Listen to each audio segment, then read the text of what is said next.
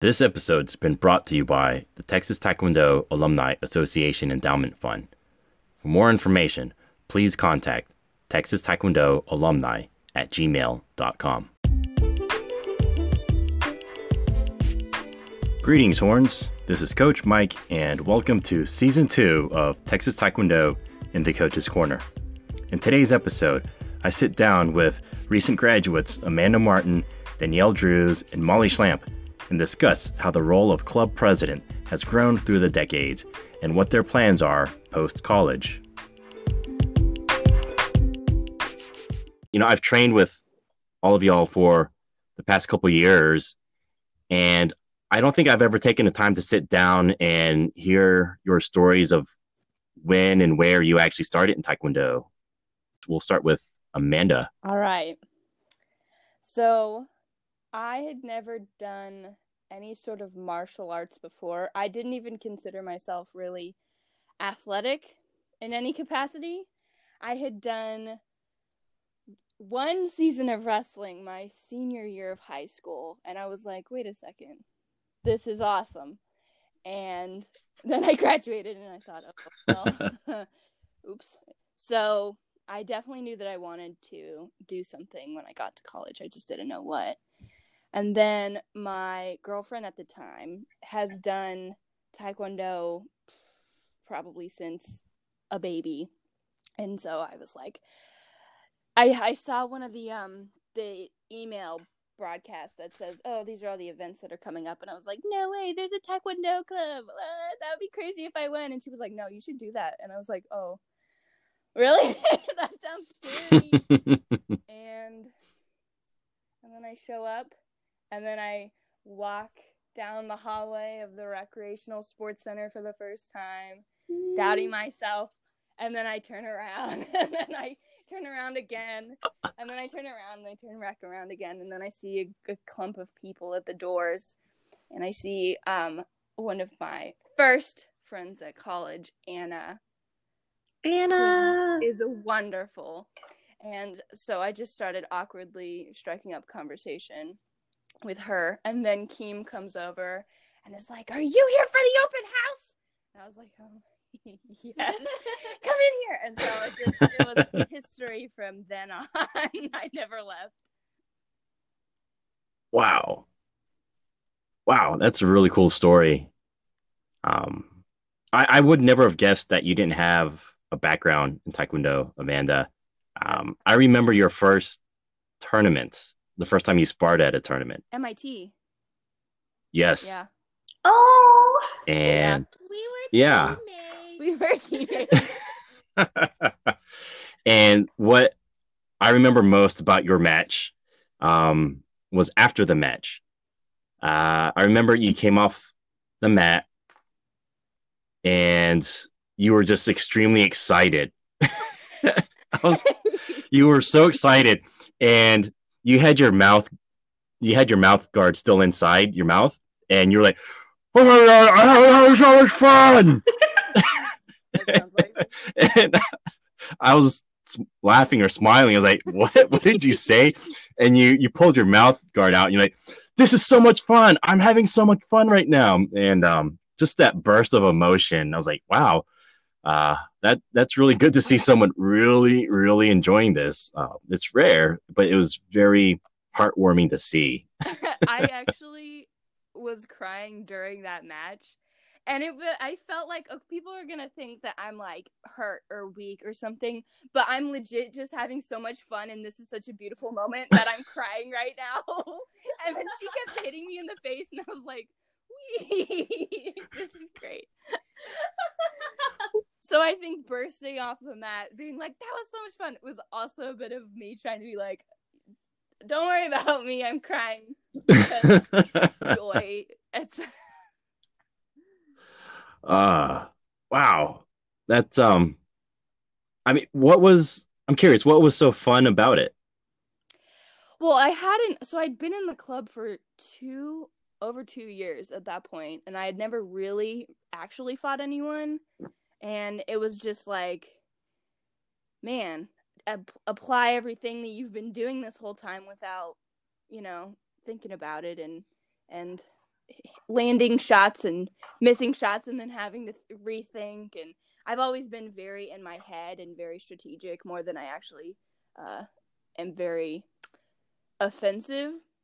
And so just enjoying the game of it all, I guess. That gosh, that's the beauty in it. Wow, that's the beauty in it. I used to have so much fun wrestling, and I sucked. I absolutely sucked. I would lose every time. I would get pinned really quickly, and I would just be so mad that I lost so soon that I couldn't play for as long as I wanted to. I didn't know that you wrestled. Did you and Coach Joe ever exchange wrestling stories? I think briefly. I was like, when I found out that he was a wrestler, that was another part of like, man, this is a good club because, you know, they all have they're coming from different experiences, and like other people would join too, like Walter, and he's wearing a wrestling shirt and open house. I'm like, yes, here we are. So just another way to connect, I guess. That's cool.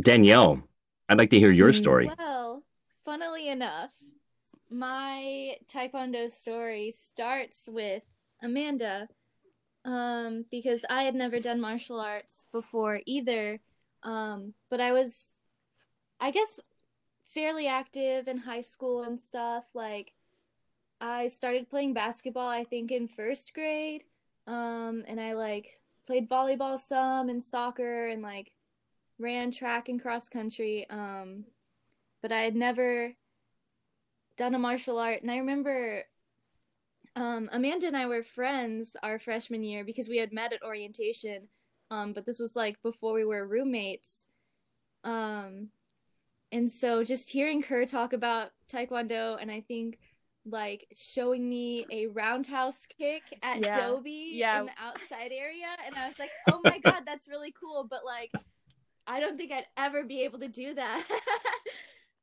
And so then our sophomore year, she was like, just come to an open mat. Like, it'll be super chill. Like, everyone there is really cool. And I was like, okay. Like, I guess I'll do it. And then just walking in and everyone being so kind and welcoming, and then meeting Molly, and Molly just being like, okay, today we're gonna learn what a front snap kick is. Yee! And just going through that. And so I think I went to another open mat too before like open houses has even started, and then there was one where we just played ultimate frisbee for like half an hour, and then just like watching like Adon and Hector just totally dominating, and also just interacting with them like on the sidelines, and how like sweet and caring both of them are. Just being like, wow, like there are a bunch of cool people here, like maybe I'll stick around. And here you are capping off, you know, your last year, and you know you were the most recent president of the club, which is really amazing to see and hear. Yeah. If you would have told me the first day that I walked into the mat room, like, oh yeah, in like 3 years you're going to be like president and helping run this giant organization, I would have like nervously and awkwardly laughed and walked out and never came back. And you know what's funny? I can picture and hear and see that awkward laugh as you turn around and walk away right now. I can picture it right now. And in fact, you're going to hate me for this, but I think that's one of my first memories of you, Danielle. Me too. I think I formally met you in DC for collegiates. Yeah, I might have seen you in the mat room leading up to that, but I wasn't present very often. But I do remember you at DC for collegiates. And I remember trying to strike up a conversation with you a few times, and you pretty much did what you just described. You like, Hi. And you like awkwardly turn around and walk away. And I'm left thinking, gosh, was it something I said, or I don't know. And the funny thing, it was like that for a while. I think all the way up until we even had the tower lighting ceremony. I would still try to talk to you then. You're like, okay, bye, and you'd walk off. But I have to admit, it's been a really neat and awesome journey to see where you've come from to where you are now, and to see that you're still kicking, and that your love for the sport, for the art of Taekwondo is, I mean, grown immensely, and it's very impressive. Yeah, it's been a fun journey for sure. I was looking through all of my photos and like looking at some from that first collegiates in DC that I went to, and starting to watch, I guess, some film that I had from one of my matches, and just cringing all the way through it and just being like, little BB yellow belt Danielle. I loved yellow belt Danielle. She was just the most precious thing. She was a hot mess. She was.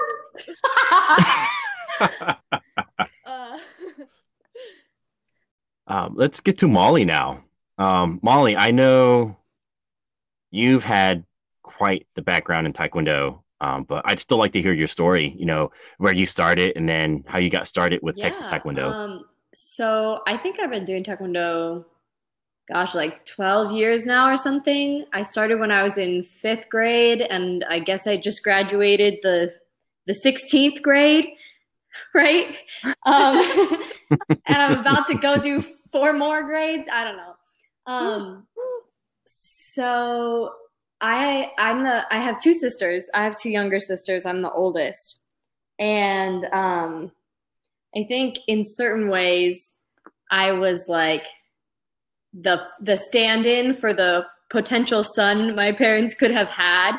And so my dad really wanted us to do like a father-daughter like athletic activity together. And I think he was also all about like making sure that his girls were like really strong and able to like fend for themselves. And so we had been thinking about different martial arts, and we lived in North Carolina at the time. And it just kind of happened that there was a Taekwondo school near us. And we did a bunch of Taekwondo. We did some Kumdo for a little while, like Korean sword fighting, and just like, I think we tried a Hapkido class once or twice. But we were doing Taekwondo consistently, and it was a lot of fun. But we didn't really do any sparring. It was definitely, like, I definitely learned a lot. And, like, for my age, I think I was, like, doing pretty well. But it was mostly, like, a learn the Taekwondo curriculum and do your belt test kind of thing. And we didn't do a lot of sparring. And then we moved to Texas right before I started 7th grade. And there was another Taekwondo school kind of near where we were living. And so we just kind of jumped into that one. And that school was much more focused on sparring. And right away that summer, I already like started, I think we moved here in like sometime early summer. And I think I was a blue belt at the time. And by the end of that summer, I think I had already started training so much that I was going to nationals and just like couldn't get enough of competition and sparring. So that was a lot of fun. Actually, that year that I went to the nationals that I was a blue belt, I won a silver medal, and it was the best year I ever had at nationals in my whole life. I lost my gold medal match by one golden point. It was disappointing, but it was a lot of fun. So all throughout middle and high school, then I was doing a lot of competition. I was going to nationals every year. I went to US Open, I think twice, Texas State, all kinds of that stuff. My freshman year of high school, I got my first black belt, and then junior year tested for a 2nd degree. So by the time I was like coming to college, I think once I knew I was going to UT, I just was Googling like UT Taekwondo. And the minute that I knew that there was a club, was a team, it was just a given that I was gonna do it. And so we had, our little utexastaekwondo.com because we couldn't get texastaekwondo.com. And it said practices are 7 to 9 on Tuesdays and Thursdays. So I think probably the first week of that classes actually started, I just like made my way on this long walk from Carruthers dormitory to the rec. And it was a really long walk. I hate walking. I had to get a bike.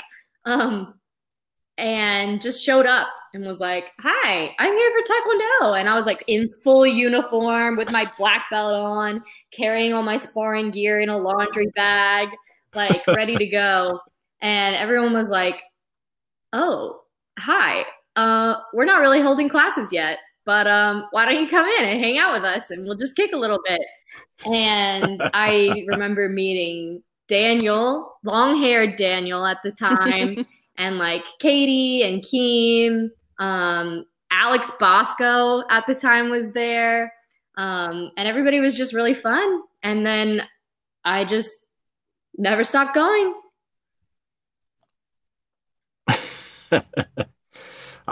It's really interesting for you to describe your first impression of Texas Taekwondo, how you showed up wearing full uniform and all that, and you walked into a room of like everybody, I'm guessing not wearing uniforms, nobody like was regular in workout uniform. clothes. There were people in shorts, which like blew my absolute mind. Every time anyone said anything, I think Daniel or Bosco was leading class, or maybe a combination of the both of them. And anytime they said anything, I was like, yes, sir. And Bosco actually took me to the side after practice and looked at me. He was like, please don't call me sir. Please don't do that. I don't want that. I don't deserve that. We're not doing that right now. And I was like, oh, okay, sir. Like it was just, yes, sir. I won't call you sir anymore. And also, not many people kiopped to the degree that I did, and so it was also a little vulnerable. Molly, was this the same like iconic Molly Keopp? That's how it's been forever. I have to say, so in my first days of, I don't know if I like this. This is really scary to convince myself to go each class. And then I would come back excited to report. I told basically everyone I knew about this girl in class who screams for a kiopp, and she sounds crazy. I can't believe it. Why would I ever yell like that? It's me. But now I think your kiopp, Amanda, has grown into something. It's inspired. Kind of similar. By Molly. You are my kiopp Yoda. Wow. You describe a scene that's so common and normal for what is Texas Taekwondo today. But for when I joined Texas Taekwondo, we came in with our uniforms. Yeah. You had to wear your belts. We did say sir or ma'am. We would officially bow in and bow out of class. It was very, very traditional. The music. And also, everyone... Oh, music. Oh my God. They started playing like pop or rock or something over the stereo, and I was like, what is going on? What new land have I entered? Yeah. How is this Taekwondo? But yeah, that's a very interesting story. I wish I would have had that experience. I would have, would have seen what it was like for that. But I remember meeting you for the first time. It was at a banquet, and it must have been, I'm guessing, your freshman year or maybe your sophomore year. It was right before you became president. Okay, so that was your sophomore year? Freshman year, okay. And I remember at the banquet, they announced that you were going to be the president for the upcoming year. And I wanted to introduce myself and, just to let you know that I've been with Texas Taekwondo for a while. And if you ever have any questions or advice, I'd be more than happy to, help you out. And you kind of had the same expression that Danielle had. You had you had this like lost look on your face, like I can't believe like what did I just get myself into? I'm gonna be president of Texas Taekwondo. I have think no idea that what Joe I'm actually doing. like warned me that you were going to talk to me and said something to the effect of like, you know, he's like part of Texas Taekwondo history, like he's been around forever, like you want to make friends with this guy. And I was just like, what? Who? What's happening? Excuse me? Like I have you're putting me in this job already? Excuse me, summer hasn't even started. So I think I may have just been a little bit overwhelmed.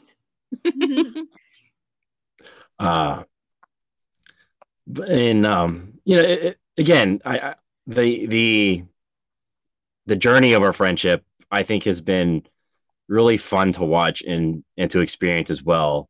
You know, from that one moment where I was like, why is this girl so scared? Did I say something? I don't know. And then up until this past year, you were one of the first few people that I sparred with. And it was like the first time I had sparred in almost 15 years. Oh. I think I remember that a little bit. Yeah. It was at the beginning of this year. And yeah, I wasn't expecting to spar. And we had like a small little class. It was like really small, just like the coaches and a few students who were in town. I remember. And yeah, what I remember was you didn't back down at all, and I think I experienced the Molly Keop being thrown at me. And then you truly realize how terrifying it is. So innocuous from afar. Yeah. I think I was really excited though too, because Texas Taekwondo, the way that they teach sparring is so new and so innovative. And there was a lot that was different from what I had learned in my like older, more traditional schools. And so I think I was just really excited to like spar with you and sort of feel a little bit back in that element of like a little bit more old school Taekwondo, because I had like, I was like, wow, two worlds that I've been a part of are colliding right now. And I'm, you know, trying to use the best of both of them. And it was a lot of fun. Yeah. I think I was sore for like a good week or two after You're that. welcome. So thank you. Texas Taekwondo hosted collegiates last year in 2019. And before that, the last time collegiates was at UT was in 2001 when I was a sophomore. Wow. And the three of you competed, as well as I know were heavily involved with preparing, hosting, like just preparing everything for it. And I got to see a lot of the things that you were involved with. And I was thinking to myself, geez, I wish I had this crew back in Oh my gosh.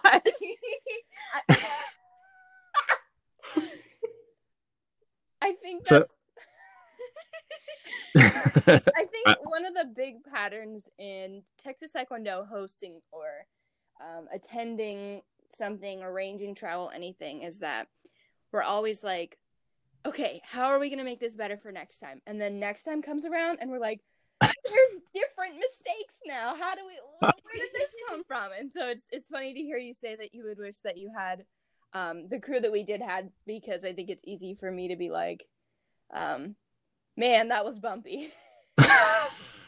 It was definitely crazy. And just, I guess from my perspective, just as an officer and not like as president in charge of everything, yeah, there were definitely some times that felt like we didn't really know what we were doing. There was one call with the NCTA in particular where like they were asking, I guess, Amanda Nihar questions, and we were like, well, we literally had no answer. They were asking us a bunch of stuff, and me and Nihar are here saying, I didn't even know we were like supposed to think about that. We can get on that, but I have no answer for you, and trying to say that as tactfully as possible in the moment while like silently freaking out. Well, and also and I think like it might have been that like it was in the brief moment where Daniel hadn't gotten on the call yet too. Yeah. So he felt Okay. completely alone and just like, woo. I think something that is probably a much bigger difference between hosting the first time versus hosting this last time was the level of involvement from like the entire club and all of the alumni and just the volunteer network that we had for that. And everyone was helping out, like especially on the second day, for all of the black belt matches where we had so many people like running dado and like helping record matches on iPads and stuff. And then there was Abby like running around with the cart and like Sweet in boy. charge of everything. Giving officials Yeah. candy. I mean, we had people's parents coming in to volunteer. Christian's mom was like flawlessly running the concession stand. I think we had a lot of people too who were helping out from like other Taekwondo schools in Texas. A lot of DFW crew was in there. Yeah, so it was super, I guess just, I don't know what the right word I'm looking for is, like heartwarming or just, like it was great to see everyone kind of like band together for this. Yeah, I definitely would concur with that assessment. It was really neat to see like the whole village come out for this, right? Like everyone, the whole village came out for Texas Taekwondo. You know, back in 2001 when we hosted it, a lot of the challenges stemmed from the fact that it was very splintered. It was very fractured at the time. So what had happened was, so this has never been officially pointed out, but it's my suspicion. I think that in 2001, Collegiate was accidentally hosted at the University of Texas at Austin. And I think the NCTA intended it for it to be at Texas A&M. Oh. Yeah. And part of the reason is at the time, Texas A&M had a national team coach. And like the year prior to that, or 2 years prior to that, that coach had won like NCTA Coach of the Year, and Texas A&M had won like a lot of championships leading up to 2001. And for some reason, in 2001, like before 2001 Collegiates, they announced that it was going to be at UT Austin. Like everyone was dumbfounded. We were only a small student organization, rec sports club at the time. We were maybe 50 people, if not maybe less. And we didn't have a coach. We didn't have a master. And so it was just a really small student organization. And at the time, there was also a physical a PE professor at UT who taught the Taekwondo class. His name was Master Yoon. Yeah. And he had his own club. So he was the master that was like, his name was put on as hosting collegiates that year. And he did not want to work with us very much. And we also didn't want to work with him either. And so it caused a lot of confusion because, you know, we were the official rec sports club recognized by UT Rec Sports. Right. So we were the ones that were attending all of the meetings with Rec Sports. And I think Master Yoon was the one communicating with the NCTA. So there was this breakdown in communication. And it made things a lot more difficult and complicated than it needed to be. When y'all... And, oh, sorry. No, go ahead. When y'all were, I guess, hosting this or like in the beginning stages, did y'all have to like submit a bid to host? And like, because I think part of what, Amanda, what you had to do in the very beginning, you and Daniel? No, just Daniel wrote and submitted the whole bid, I think. Okay. I mean, I'm sure other people like supported him, but that was his baby, I think. But also, you guys didn't know whether or not you were going to get the bid for like a long time after that, right? We had a suspicion. Well, I know, everyone did, but it felt like a really long time before things were formalized. Did we have to wait for like a rec sports confirmation on the date? Or is that a different event? No. So what happened is that we did have to wait until the NCTA like officially said, okay, it's going to be at UT. We were, I think, already sort of anticipating and like working with date stuff. They just couldn't release any information on when it would be until we confirmed with Rec Sports. Okay. And there was chaos with the facility reservations as well. As you well know, we all. Facility reservations are such a headache.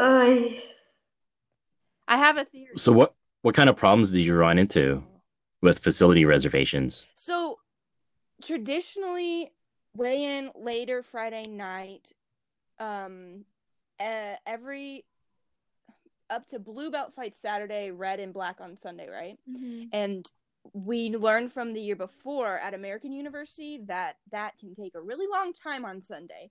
And I'm pretty sure that it was just that the rec hours, it closed kind of earlier on the weekend, and it would be weird to open, like, should we reserve all day on Friday or just part of the day? And it just took a lot of negotiating and pleading with Chad to let us request an extra hours, and I think also like finding rooms for weigh-ins, because they didn't have us take up a whole dance room. And you know, like there's so many other like authorized rec sports clubs that like any facility reservation, you're like displacing them for like their regularly scheduled practices. That broke my heart too. I felt so bad because funnily, how you mentioned like working with the other Taekwondo club at UT is that we had to displace the ITF club that whole weekend, and we had already accidentally taken over with, and then I think it was like the next weekend that we were going to host the Kicks for Kids tournament, and so we had to kick them out again, and it was just like they were good sports about it though. They helped us, Max and Alex. Wasn't his name also Alex Maxon? Am I crazy? Yes. Yeah. Yes. I'll feel horrible if that's wrong. Wait, I thought it was Jack. It is. No, Jack. You're right. Yeah, Jack Thielman. Yes. Yeah, he worked at the writing center for a little bit he too. Did. So they like fought with us at Texas State. Was it? Or because I don't know. I thought. Yeah. Yeah. Anyways, that's off track, but yes. Facilities. Facility reservations. I met with the facility president lady. Oh my gosh, she was so intimidating. Her name was Erin. We did a walkthrough, and I was like, I can't do this alone. Like, I need someone else to be here to like help me remember and plan things. And I sent a message in the chat in Slack, and no one said anything, and I was freaking out. So Danielle skipped her class.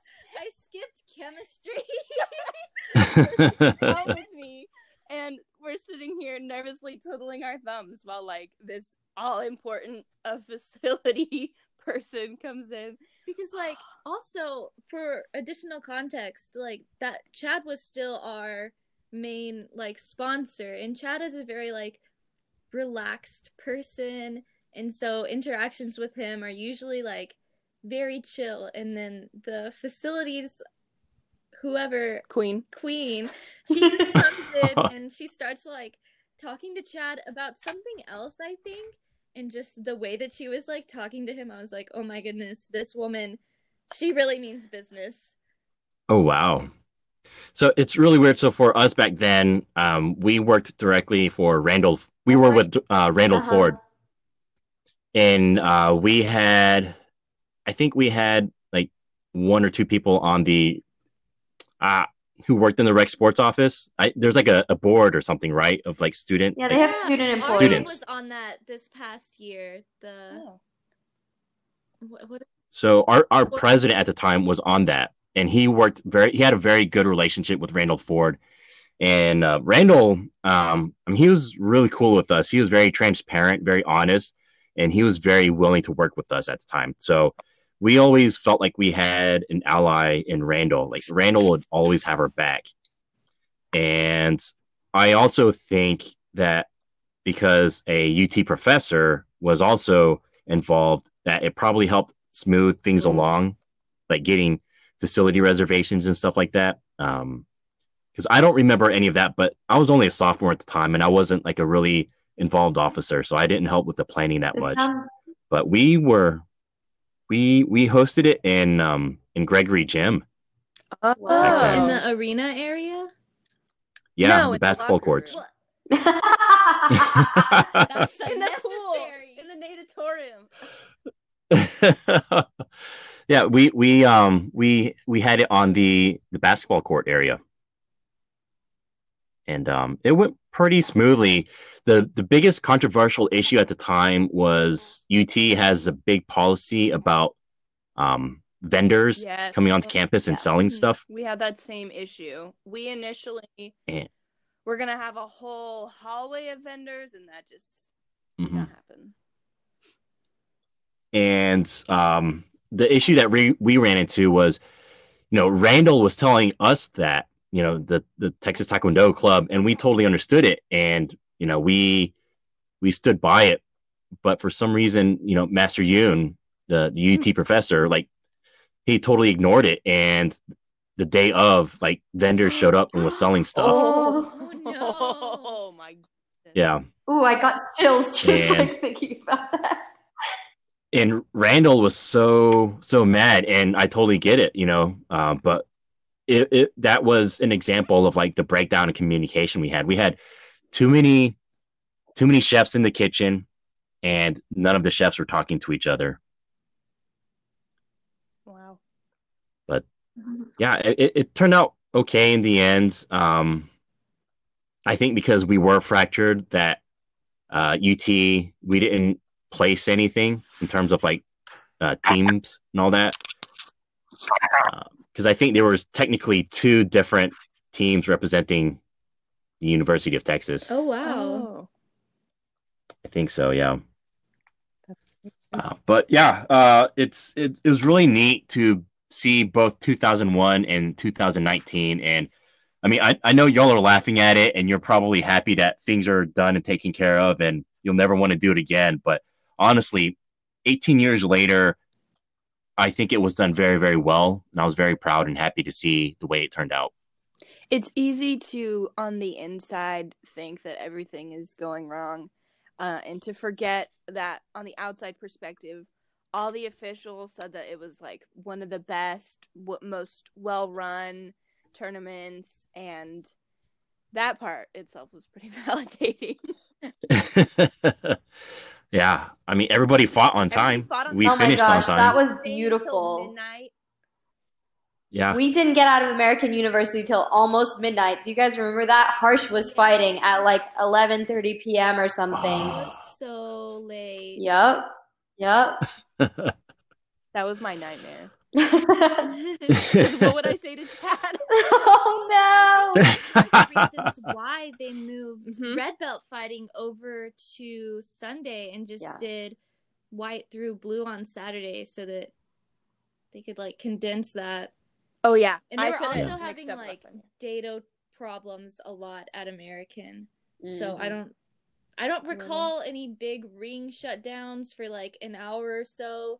So no, we didn't at all. Technical side too was that man who was running around fixing dado. I love that guy. He was incredible. They put me on dado for a little while. I'd call him over. He'd have it fixed in like 10 seconds. Wow.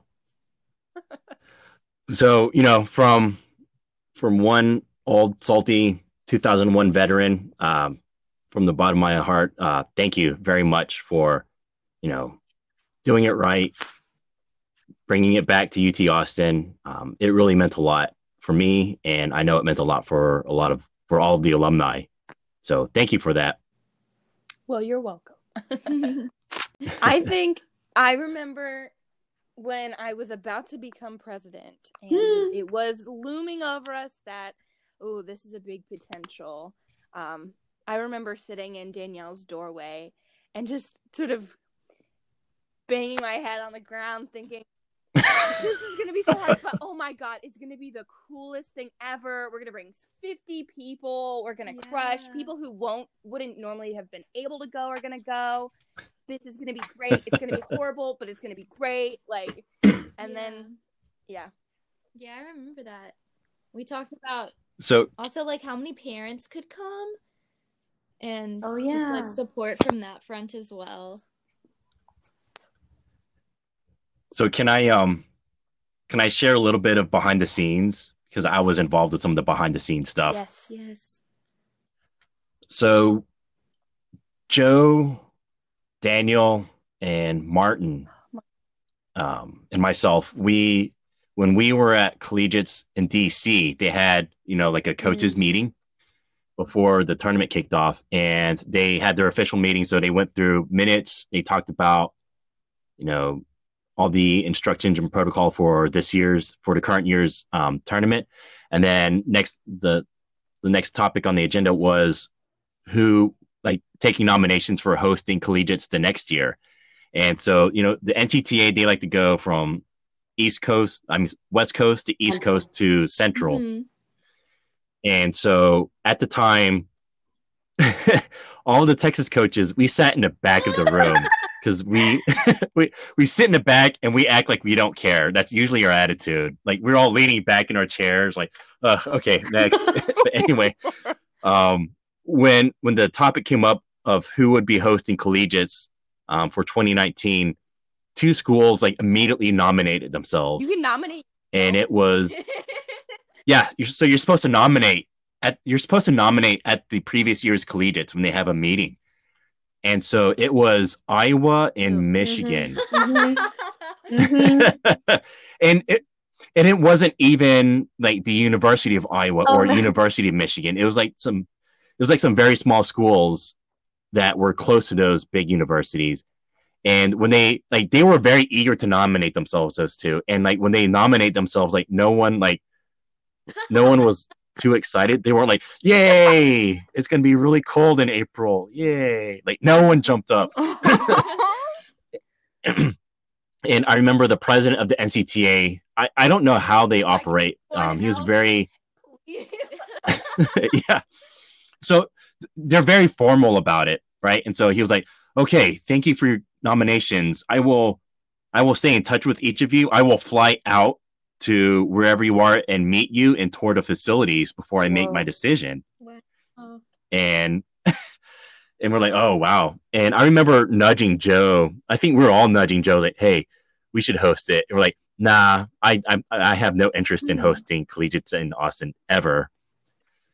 And that was our mentality. And I don't know what changed, but then I think come summertime. It was the W. It was the W. Yes, you're right. Oh, yep. Wow. Yeah, it was the W coming home with the trophies and all that. Wow.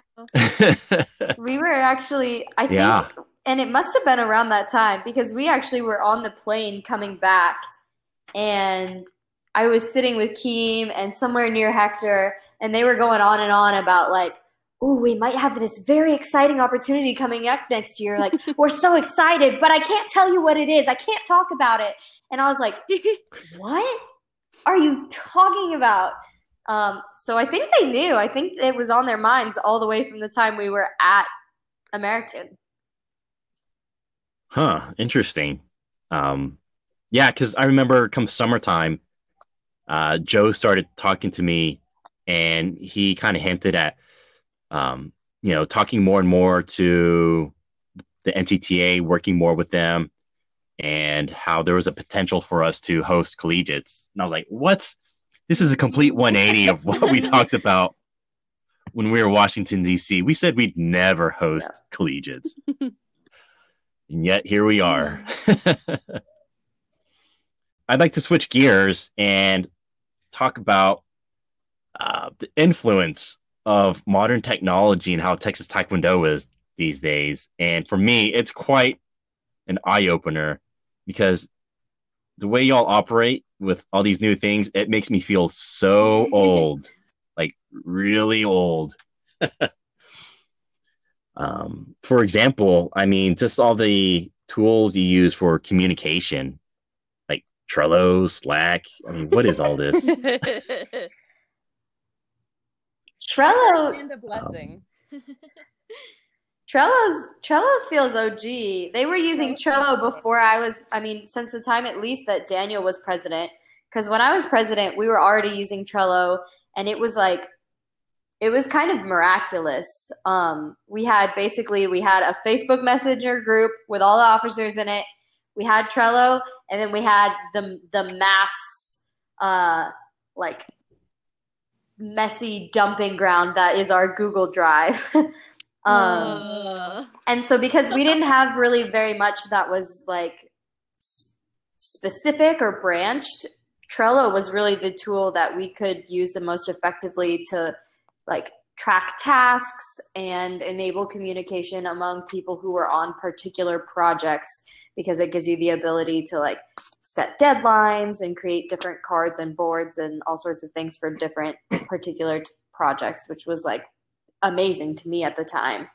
But I know that right after mine and Hector's presidencies, just when I think Amanda was becoming president, was when they switched to Slack, which is like the coolest thing. When I was VP for a hot minute, that was like, Slack was incredible. Slack is so, like, I was not an officer when y'all just had that Facebook group message. Woo! I cannot even imagine. You can't. I can't. To communicate. It was wild. It was wild. Anytime anyone wanted to talk about anything related to officership, they dropped it in that chat. And so you were just looking at it all day long. Oh my God. Every single day, somebody was talking about something, you know? You go in there and Hector would be talking about finance, and I'd be like, I don't see finance. I don't look at it. I won't touch it. I managed to be an officer in like 3 different roles and never deal with finance because I hated it. But like, Jeez. You just had to sit there and, you know, Kicks for Kids stuff was flying everywhere and just all these things that weren't even related to you. But yet all those notifications come up on your phone all day, every day. You're in class and you're scrolling through it. And yeah, it was very, very wild. And that also, we didn't have a separate space where the officers would talk about like funny things. And so there was like memes would get mixed in there, and there was like work and play were all kind of muddled. Dear. It was too much. You know, it's funny because I'm sitting here listening to you talk about all these things, and like I'm reminded when I was an officer. I mean, we didn't have Facebook. First off, we used something called AOL Instant Messenger. Wow! Yeah, that was new for us, and there was no way to like share files. We had to use like a file transfer protocol, FTP. And so, you know, but it worked, but we weren't as large of an organization. So, I mean, you know, the officers, we only had like, I mean, we were pretty close knit, probably the same amount, but we would just, you know, send out an AIM message, and then we'd have like officer meetings once a week or so. And it was pretty low key. It was not as, I don't think I ever felt connected 24/7 though. That definitely wasn't the case. I mean, Facebook didn't come out until my senior year. God. Amanda, Danielle, can you imagine running Texas Taekwondo without the ability to make a Google form? No. Absolutely not. That's just, oh my, that would be so much chaos. What would you use? Paper? Please fill out yeah, we did use paper. Draw a picture. We used paper. What are you talking about? We had a website. That was a big deal. Wow. And the other? But everything was done through email. That's so funny. Okay, so I was going to say that one of the other things that's kind of grown is all the different ways now that we communicate with our members. Because when I came into the club, the primary method of communication and like announcements and stuff from officers to members was the Facebook group. And I was not on Facebook. And so I came into the club, and the second that Katie Gilroy pulled me into being an officer against my will, I was like, okay, my entire campaign is that we're gonna supplement Facebook, and no member has to be on Facebook and they can still be informed. And so it was this new and novel thing that I was like, we're going to make a newsletter and we're going to use email and we're going to send it out every week and it's going to have updates. And I thought it was like the coolest and genius thing that we like, but now that I think about it, I mean, we just kind of, yeah, you guys used email. We got a little out of, we like wrapped around to more advanced technology and then swung right back around to email, and it was like new and exciting. And I was really, really excited about it. And the newsletter will always be my little baby. I hate to say it, but I was into email before it was cool. And now we have a group me. Yeah, it's so much. I guess just as our club has grown and we've like split classes into beginners and advanced, like just we've had to also, I guess, try to supplement the ways that we communicate to people because not everyone can make it every week. And so in-class announcements weren't as effective, and I would come and I think last semester I just started writing everything on the board before every class because there were just so many announcements that it would take like 10 minutes to say them all. And then, you know, we started the group me, and so I think we've become something of like a bureaucracy, and now there's so many tracks that information is starting to get lost because if you weren't in class that one day, how do you even know there's a group me to join? And if you don't have Facebook, but people are saying social driver updates in the group me, where are you there? And then the poor newsletter, RIP, like that only comes out on a need basis with like major announcements. So it's weird to think that we've tried to solve this problem and created new problems as well. But we have higher, our expectations are so much higher. So I think we also have so many different events and like tournaments that we're going to, and trainings and seminars, and then all of the socials and just having different classes is honestly when that happened, that was like revolutionary. It was just when I was becoming president that we started doing fitness camp. Before that, all we ever had before fitness camp, all we had was we had Tuesday, Thursday, Saturday classes, and everybody came together, and then the only thing that was separate was team practice. And everybody else was together in the same room all the time. And then when we added fitness camp, there were some people who were really excited about it, and there were some people who were just very resistant to change, you know, who were like, what do you mean you're changing the schedule? What do you mean I might have to, you know, what do you mean I might miss something because I have a class on Wednesdays? What are you talking about? What do you mean we have to go outside? They don't, we're going to sound like the old folks now. Like, people who might complain about that fitness camp were like, I remember my day when you had 3 opportunities, and if you missed one, you missed it. And now you can there's class every day of the week, sometimes more than one. It's crazy. Class every day of the week. There's like all different forms. Whom say office hours. You could post in the Facebook group or the group me. And say, hey, I'm gonna kick, and someone would show up. It's crazy. I mean, just to people who just like sometimes do their homework in the mat room. Yeah. And then when someone else happens to be in there, like Ashley or Cutter or Yash, and then they just kind of like kick around and take breaks between homework. It's crazy. But to see us go from those 3 practices a week where we started to then adding fitness camp, to then the separation of beginners and advanced, to the addition of PUMSE, to the addition of office hours, like that's all happened within the contained space between 2016 and 2020 when we've been here. And it's just been amazing that like not only has our velocity increased, but even our acceleration is increasing. Like we're getting faster at a faster rate. That I don't think that's physically possible. It is. The derivative of acceleration is called jerk. It's a thing. Amanda and I just shared this in the I am going to. I'll have to refer back to Yash about that, but yes, please. But so I do want to point out, like, I remember back in my day, we only had wow. Tuesday, Thursday classes, right? It was Tuesday, Thursday for so long, and we fought so hard just to Yeah. get Tuesday, Thursday classes. And then when we started competing more, we added a Sunday class, and we just called it strength and conditioning class. And I guess it would be equivalent to like your fitness camp. And so we would meet Yeah. at Clark Field, and that's where we would run and do our strength and conditioning stuff. And for the longest time, it was just Tuesday, Thursday, and then strength and conditioning.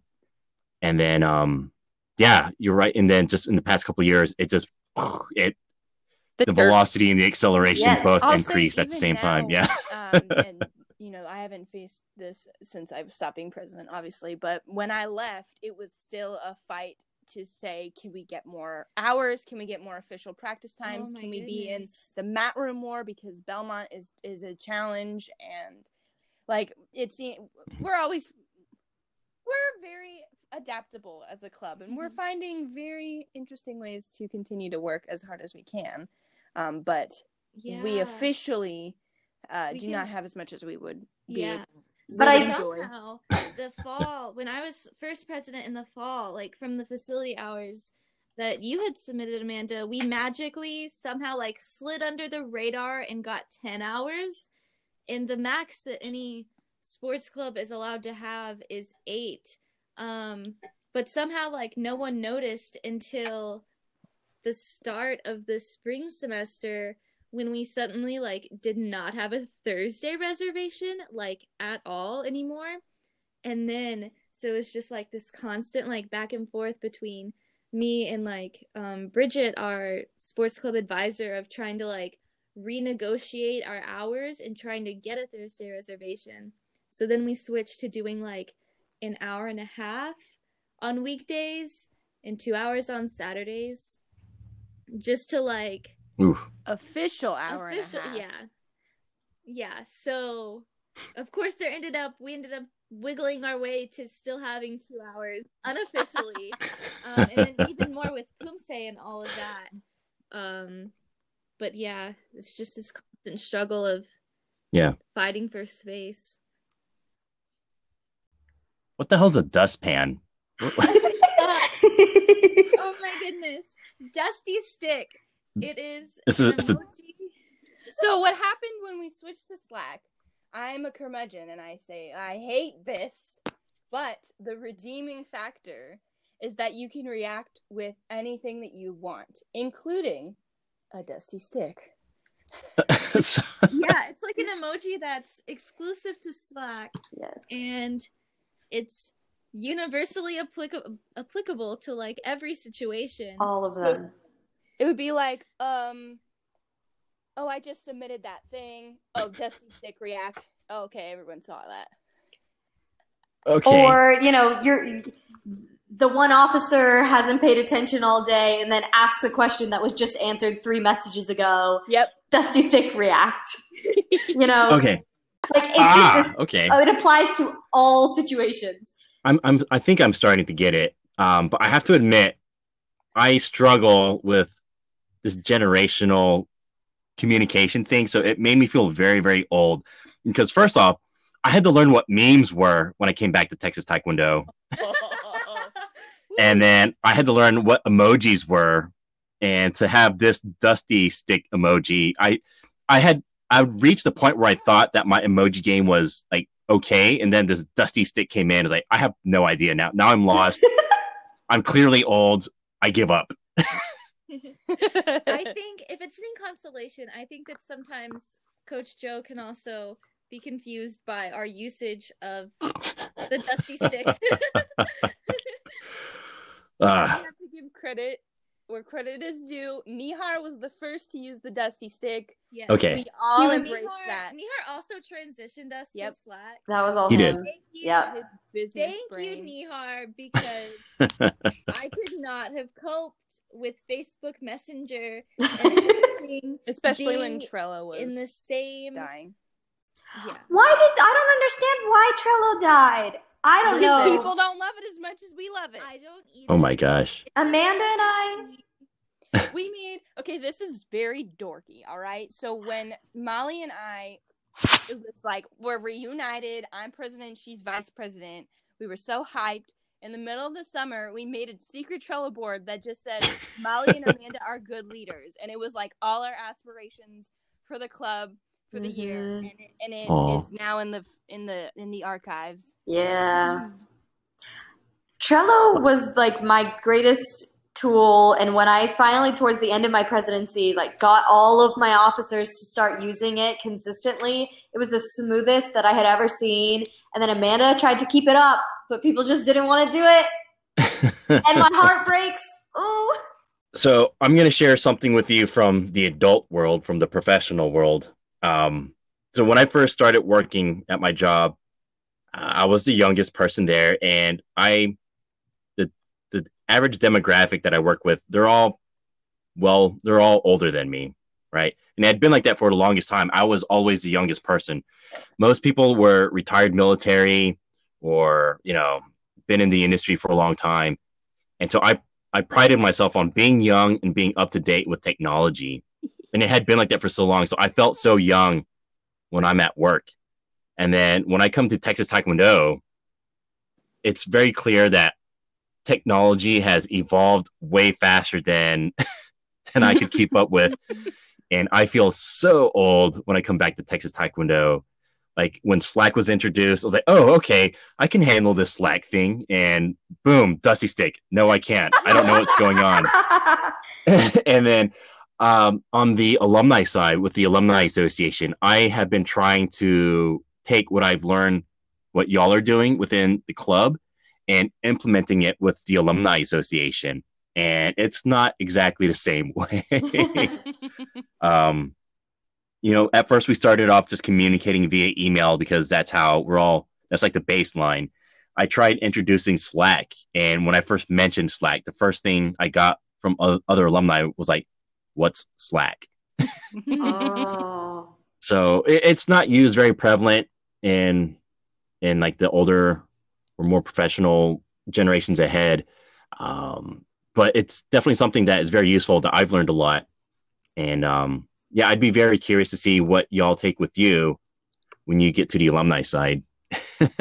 I will admit that as a future teacher, one of my grandest fears is being unable to connect, like adapt to all the technology and being the one trying to like click the whiteboard or having to be like, hey, you student, can you fix this for me? That terrifies me.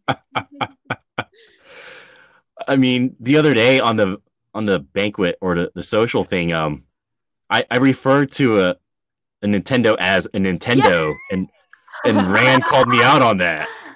It's like, everyone knows what I'm talking about. It's Nintendo. My all of my like medical school classmates for the fall, we were all in a group me for an easy way to communicate. And they actually recently decided that they were going to switch us all over to Slack. So it's come back into my life after I finished being an officer, and I uninstalled Slack very ceremoniously. I was like, this is amazing. I will never get another officer notification ever again. I can deinstall Slack. And I just put it back on my phone a few days ago. We're reunited. But it seems like people are using it. Everyone here has been a president at one time or another with Texas Taekwondo. Yeah. Yes. The three of you, clearly more recently, I was a president my junior year, so that had to have been 2003. And 5. You were what? I was 5. Please don't tell me that. Wow. So I remember when I first joined Texas Taekwondo, I knew right away that I wanted to be the president.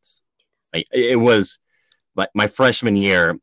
I remember meeting the president at the time, and he took me under his wing, and it was groomed for me since my freshman year. Oh, Wow.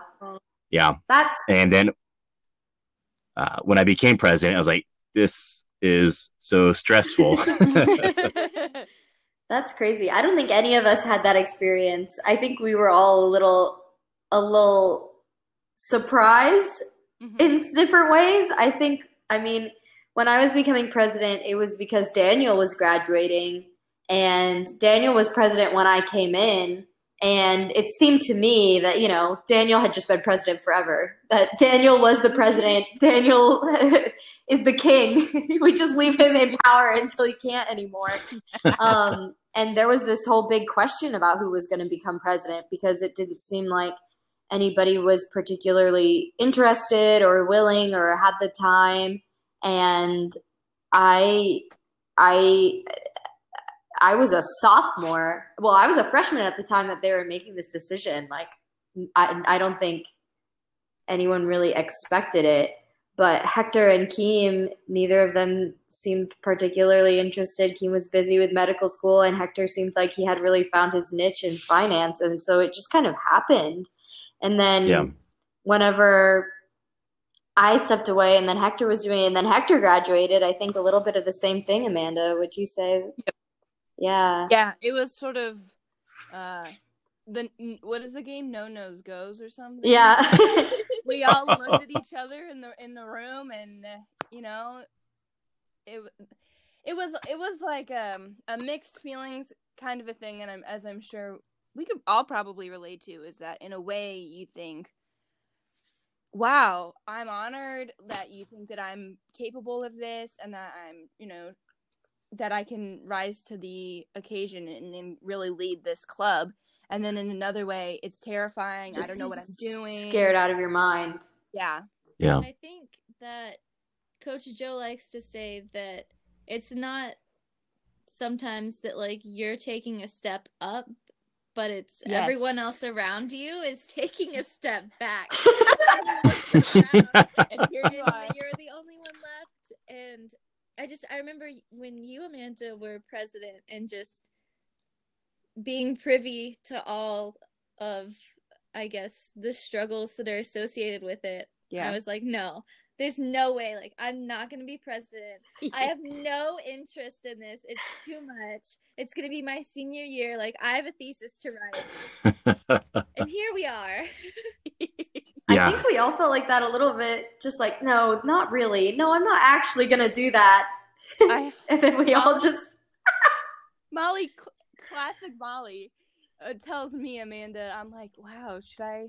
No, don't do it. I was like, okay, I won't do it. And then probably the next day, Molly, I'm doing it. And I was like, oh no! And it's not because, it's the worst thing in the world. It's just, it's scary. It's scary, and it's unknown, and it's a lot of pressure. Yeah. I want to talk about how someone is selected for being president. And there's definitely a clear change from what it is now from what it was back in my time. And it's probably not something that is too pleasant or too proud of, but is definitely a reflection of the time. So when I was in school, it was typically like the president role would typically be one, a male, two, a black belt. It was very important for them to be a black belt. And then three, Asian. That was the typical. Yeah. None of it. Yeah, I know. Right. And it's funny because it was never spoken. Like, that's not what we never wrote it out. Like, that's what we want, but it just naturally always was like that. And I mean, some of it I can understand, like the idea of having a black belt, because at the time, most of the people in Texas Taekwondo were black belts. Yeah. We were all competitors. We weren't in the business of bringing new people in and training them from the bottom. Majority of us were black belts or had experience in Taekwondo, and we wanted to compete right away. So it was very natural for, the top dog, who was like the best competitor, to be the leader of the club. Wow. The club. And then at the time, we were still a pretty small organization. It was predominantly an Asian culture themed club. We were involved with a lot of like Asian American student organizations, and most of our members were Asian American. And so it just naturally gravitated towards having a black belt who was probably Asian American.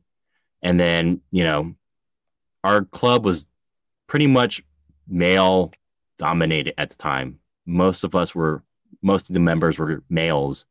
And so it just fit the bill. The president before me, he was a black belt. He was Korean.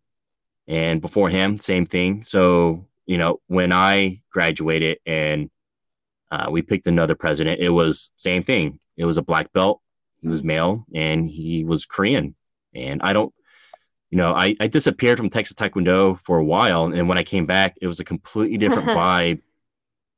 And it was really eye-opening for me to see, because my character, I'm the type that's very rooted in tradition. I'm very hard to break away from that. But clearly, this is an example of change for the best. And, I think everything we talked about in the past couple minutes clearly points that out, hosting collegiates again, most successful collegiates, and just all this growth and change. It's because of Texas Taekwondo evolved. That I think that's so funny. And I mean, we weren't around when these people were around, but from what I understand of like semi-recent Texas Taekwondo history, it seems like there were a few like really awesome girls in the club who kind of shifted that a little bit. From my understanding, Sadie and Sherry just sort of completely like turned around the like male focused narrative and lens that Texas Taekwondo had and really kind of paved the way for people like the three of us. It's interesting that it fell on a more experienced fighter, a black belt, because now it seems almost like there's different paths that you can take if you want to be more competition focused. You probably aren't suited for an officership because it takes away some focus. It takes away time where you could be training, and it's nice to know that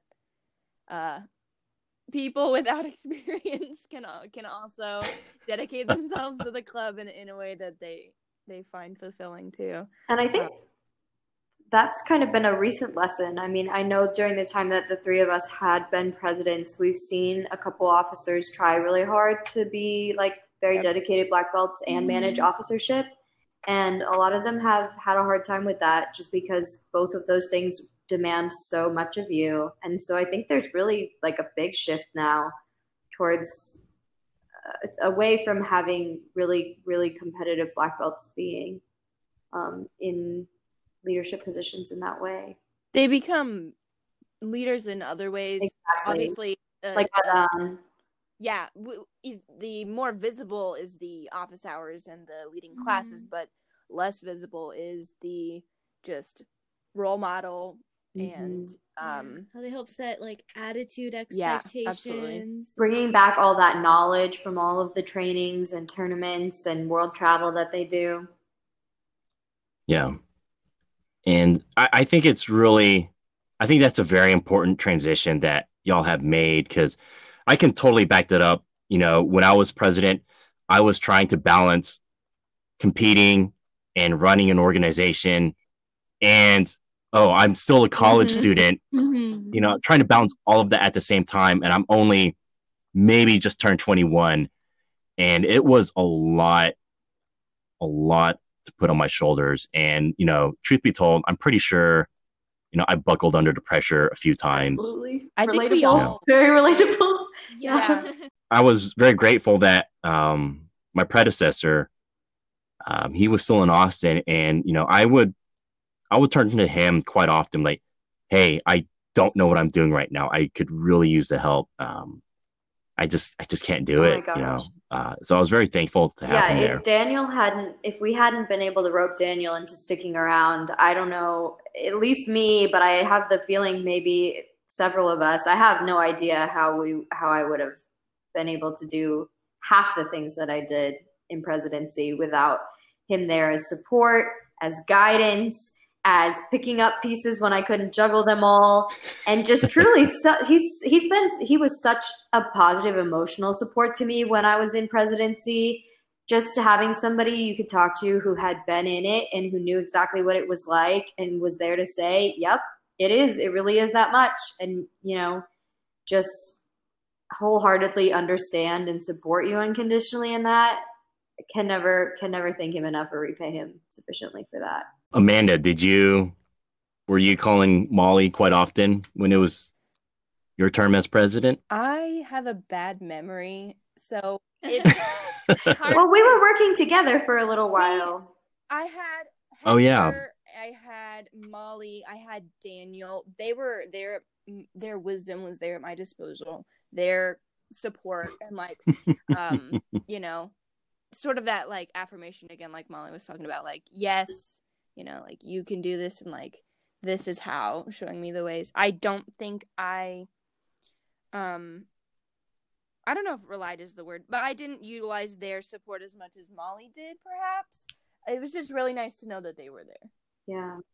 Also, I think worth noting, I think it was during my presidency was the first time we started doing weekly coaches meetings. And so just sitting down and talking to you, Mike, and Daniel, and Martin, and eventually Hector, right? Like every week, and just having that check-in with all of those individuals who carried so much Texas Taekwondo knowledge and experience, it was helpful. It was definitely another hour out of every week that was, sometimes a struggle to maintain, but I think it was helpful in that aspect. Those were some really long Monday nights. After fitness camp too, we'd be running home trying to get to the coaches meeting, all sweaty, not taking a shower until like 12:30. We all start eating dinner at like 11 p.m. Oh yeah. Or later. Yeah. I think being president kind of like dramatically shifted my schedule. Your circadian rhythm. Yeah. Well, because I've usually been this morning person, and I guess that's just maybe partially the cross country runner in me that, we would run 6 a.m. usually before classes would start in high school. So shifting from that to all of the, the late night coach calls and stand-up would go after practice on Thursdays, and then also just having officers like Nihar and Arnav that are up and talking on Slack at 3 a.m. You send a message at like 10 p.m. or something, and then you get a respond at 3 a.m. and sometimes you happen to be awake, which is a bad sign.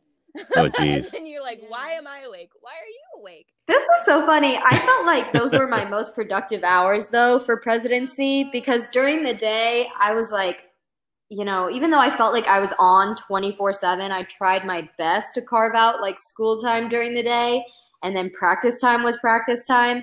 And then once I would get home and finish all of the meetings and all of the chats, like, I was such a night owl that I was like, oh, thank God, finally everything in the world is quiet and I can do the 57 officer tasks that I had to get done yesterday. So I don't know how y'all do it. So before the whole COVID-19 pandemic, for me, it would be, I would work all day, then I come home, and then I've got 3 little kids to wrangle around. And then come the coach's call, I'm like, I'm already emotionally spent. Yeah. I just can't do this anymore. Oh, here we are. We're online now. Here we go. But again, I know we're all putting in our hours of so many different things. But I think maybe I'm just getting too old and I'm missing a step or two. I think what we've talked about so far, like the technology, the ramping up of communication, coaches' calls, just the more activities that we try and do as a club. We're working towards this conversation about just kind of having to learn to set boundaries as a president and having to deal, like, just the sheer amount of connectedness. Molly, you said being available 24/7. Yeah. It really does feel like that, and just sort of delving into that a little bit. Yeah.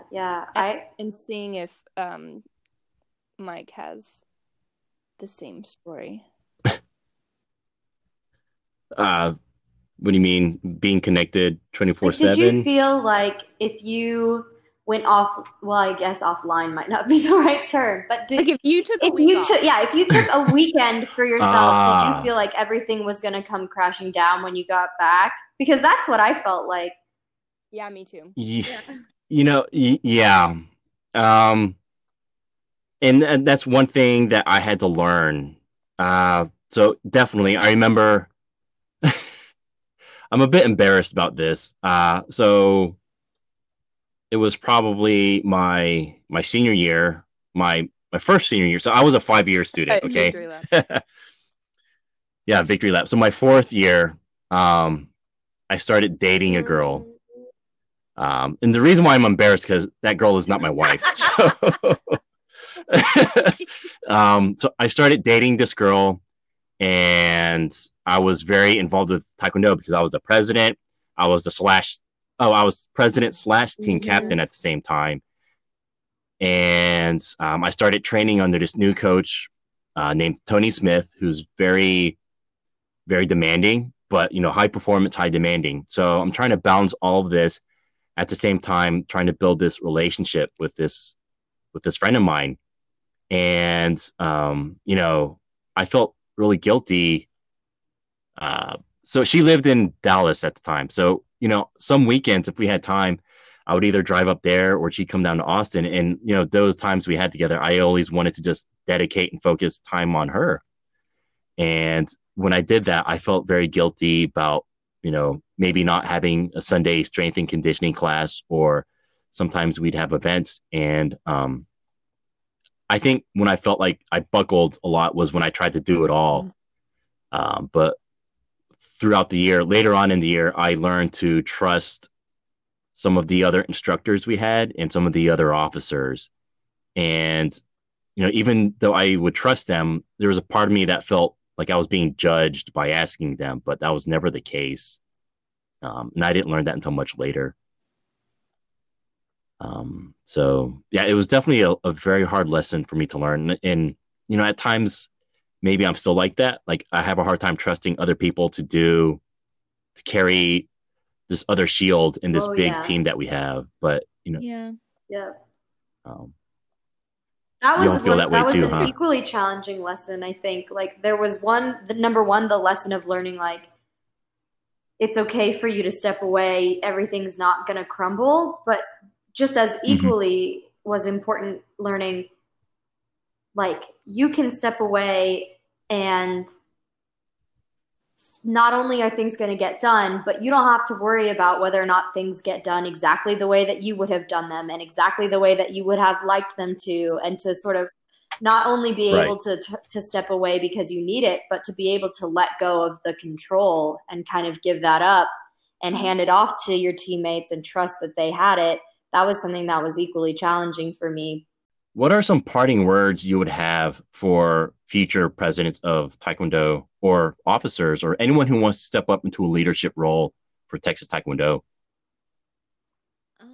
I guess I would say that, and this is something that I think I really struggled with as president, just knowing that in Texas Taekwondo, there's always going to be something next. There's always going to be a next, and sometimes it didn't really feel like there was a light at the end of the tunnel. It was just always like, oh, we're jumping from one thing to another. We've finished traveling to MIT, and then we have Hornraiser and College Day and planning everything else. So I guess kind of like what Molly was saying, acknowledging that there will always be stuff for you to work on, but you don't have to be the one that single-handedly finishes all of it. It's okay to pass it on to the next people. One of the biggest lessons I learned in presidency specifically for that role, aside from just officership at large, was really learning how to kind of like I just said, to release the pressure off of myself by having more trust in my team to do things and by being able to remember that not every single thing that got thrown my way actually necessarily had to be done by me, and learning how to delegate and learning how to serve as kind of a manager and an oversight person rather than the one who stands behind all of the officers and tries to pick up all the pieces that they don't catch, trying to be the one who's standing in front of them, handing things to them and making sure that everybody's got something that they're working on and that everything gets taken care of in that way was really, really like a game changer in how presidency went for me. And then also, I mean, I think we've talked a lot about the challenges and the struggles and the pressure and the overwhelm that does come with the job, which I think it always probably will. But I mean, I loved my job. I loved that job. And I think taking the time in the midst of all of that to remember how kind of beautiful it is to hold that job and just kind of treasuring and cherishing the opportunity to do it and to serve your teammates and your classmates and your community and your family who you love so much and who has given so much to you, to be able to give back to them in that way was really special. And then the only other thing is that I think once I realized that, kind of like Danielle said, there's always the next thing and we're always striving for something really, really big. Remembering that the way Texas Taekwondo sets its ambitions really high, there's failure built into that. Like we set our goals so high that we're destined. The only way you can reach goals that are that high is by a long series of failures that you learn from that, and complications that get in the way before you can get it right. And once I realized that not every failure, not every setback, not every complication was, a failure on my own part or was even necessarily a bad thing, but that those were fundamentally stepping stones in getting us to all of these, now looking back, amazing, beautiful, outstanding things I could have never imagined. Like when I was president, we were doing Texas Kick Conference for the first time. And I thought that was like the biggest thing that was ever going to happen for our club. And oh my gosh, this is amazing. And now I'm looking back and we have like national championships and we hosted collegiates.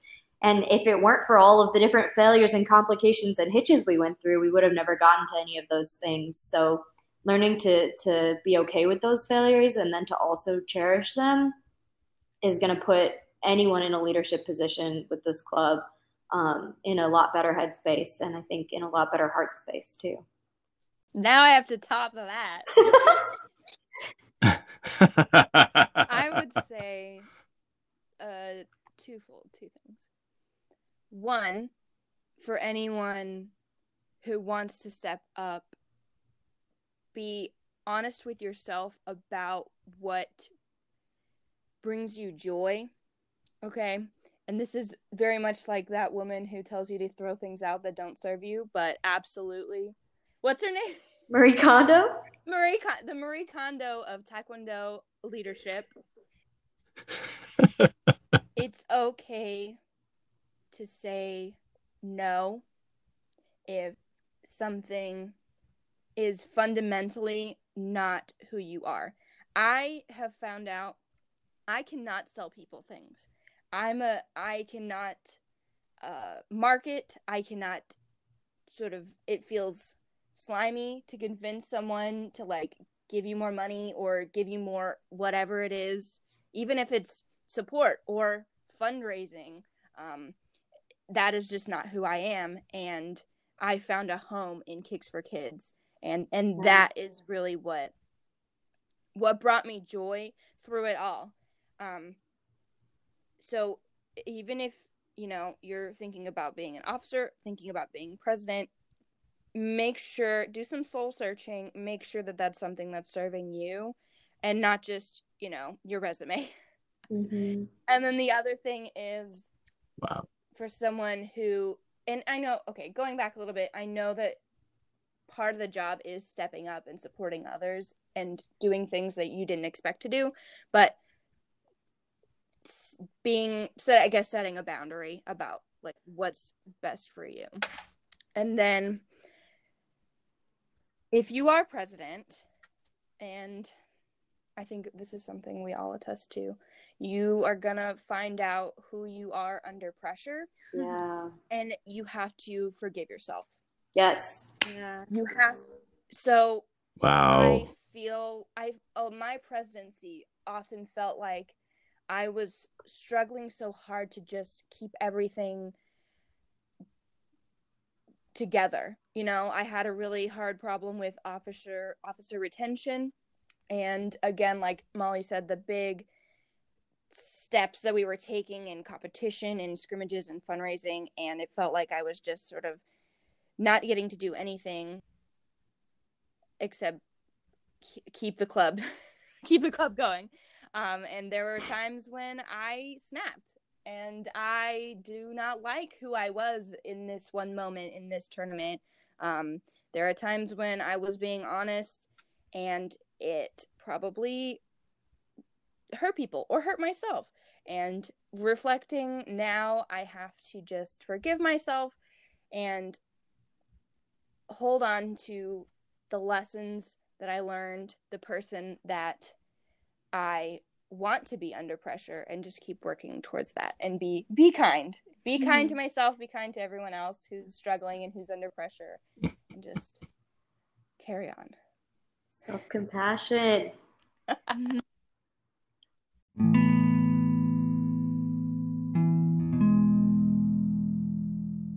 You know, for someone that's been with Texas Taekwondo for a long time, I can definitely say, like, we are all very, very proud and very lucky to have had y'all come through our mats. And y'all are graduating. I don't know if you're all going to leave very far, you know, but we're very fortunate to have you. I'm going to miss y'all very dearly. I'll be very honest. Like Molly, I'm going to miss whenever I speak in front of a class and I get lost and I get nervous and I'm looking around at all the faces, and then I see you and you're just staring at me, smiling. And I know. I love okay, it when you I'm talk gonna be to okay. us, Mike. I'm gonna Everything be you say okay. has so much value.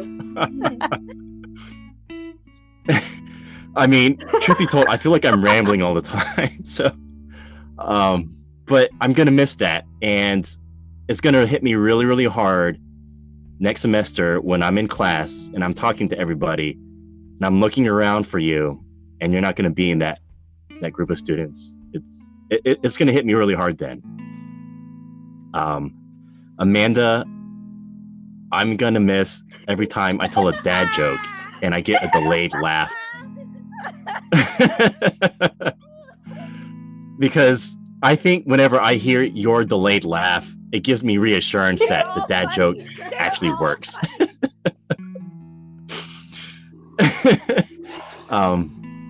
Yeah, I'm gonna miss that. You're probably my best audience.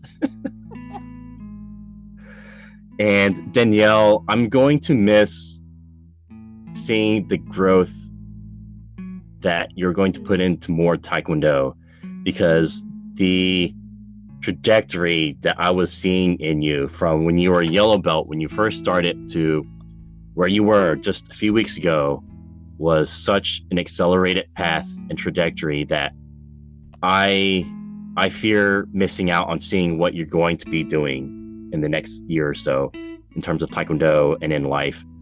And, you know, I'm going to miss that a lot. I mean, I'll miss the awkward hellos but your growth in the amazing sport and art of Taekwondo that brought us all here, I'm going to miss that a lot. And yeah, just to wrap it up, I'm going to miss all of you very, very much. I don't want to get too sappy or emotional right now. We but have a group chat, And the acronym is from when we were all officers at the same time, and it's QESO, and it stands for Queer Emotionally Supportive Officers. And I think that's something that I guess we really all just that was our goal that we strove for. Yeah, just to put positive emotional energy into the club and into everybody who we got to serve. And so I think in our reflection, I think, you know, feeling some satisfaction knowing that we were able to do a little bit of that feels really good. Yeah. Well, again, thanks a lot. Thank you for being on this podcast. Thank you for opening up. And again, congratulations on graduating.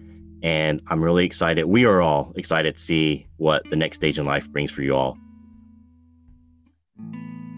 With that, thank you and good night, y'all.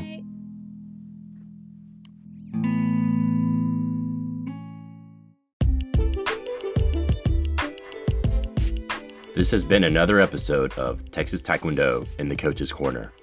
If you would like to contribute to the Texas Taekwondo Alumni Association Endowment Fund, please contact Texas Taekwondo Alumni at gmail.com. Thank you for listening. Until next time, hook 'em. What the hell's a dustpan? Oh my goodness. Dusty Stick. Dusty Stick React.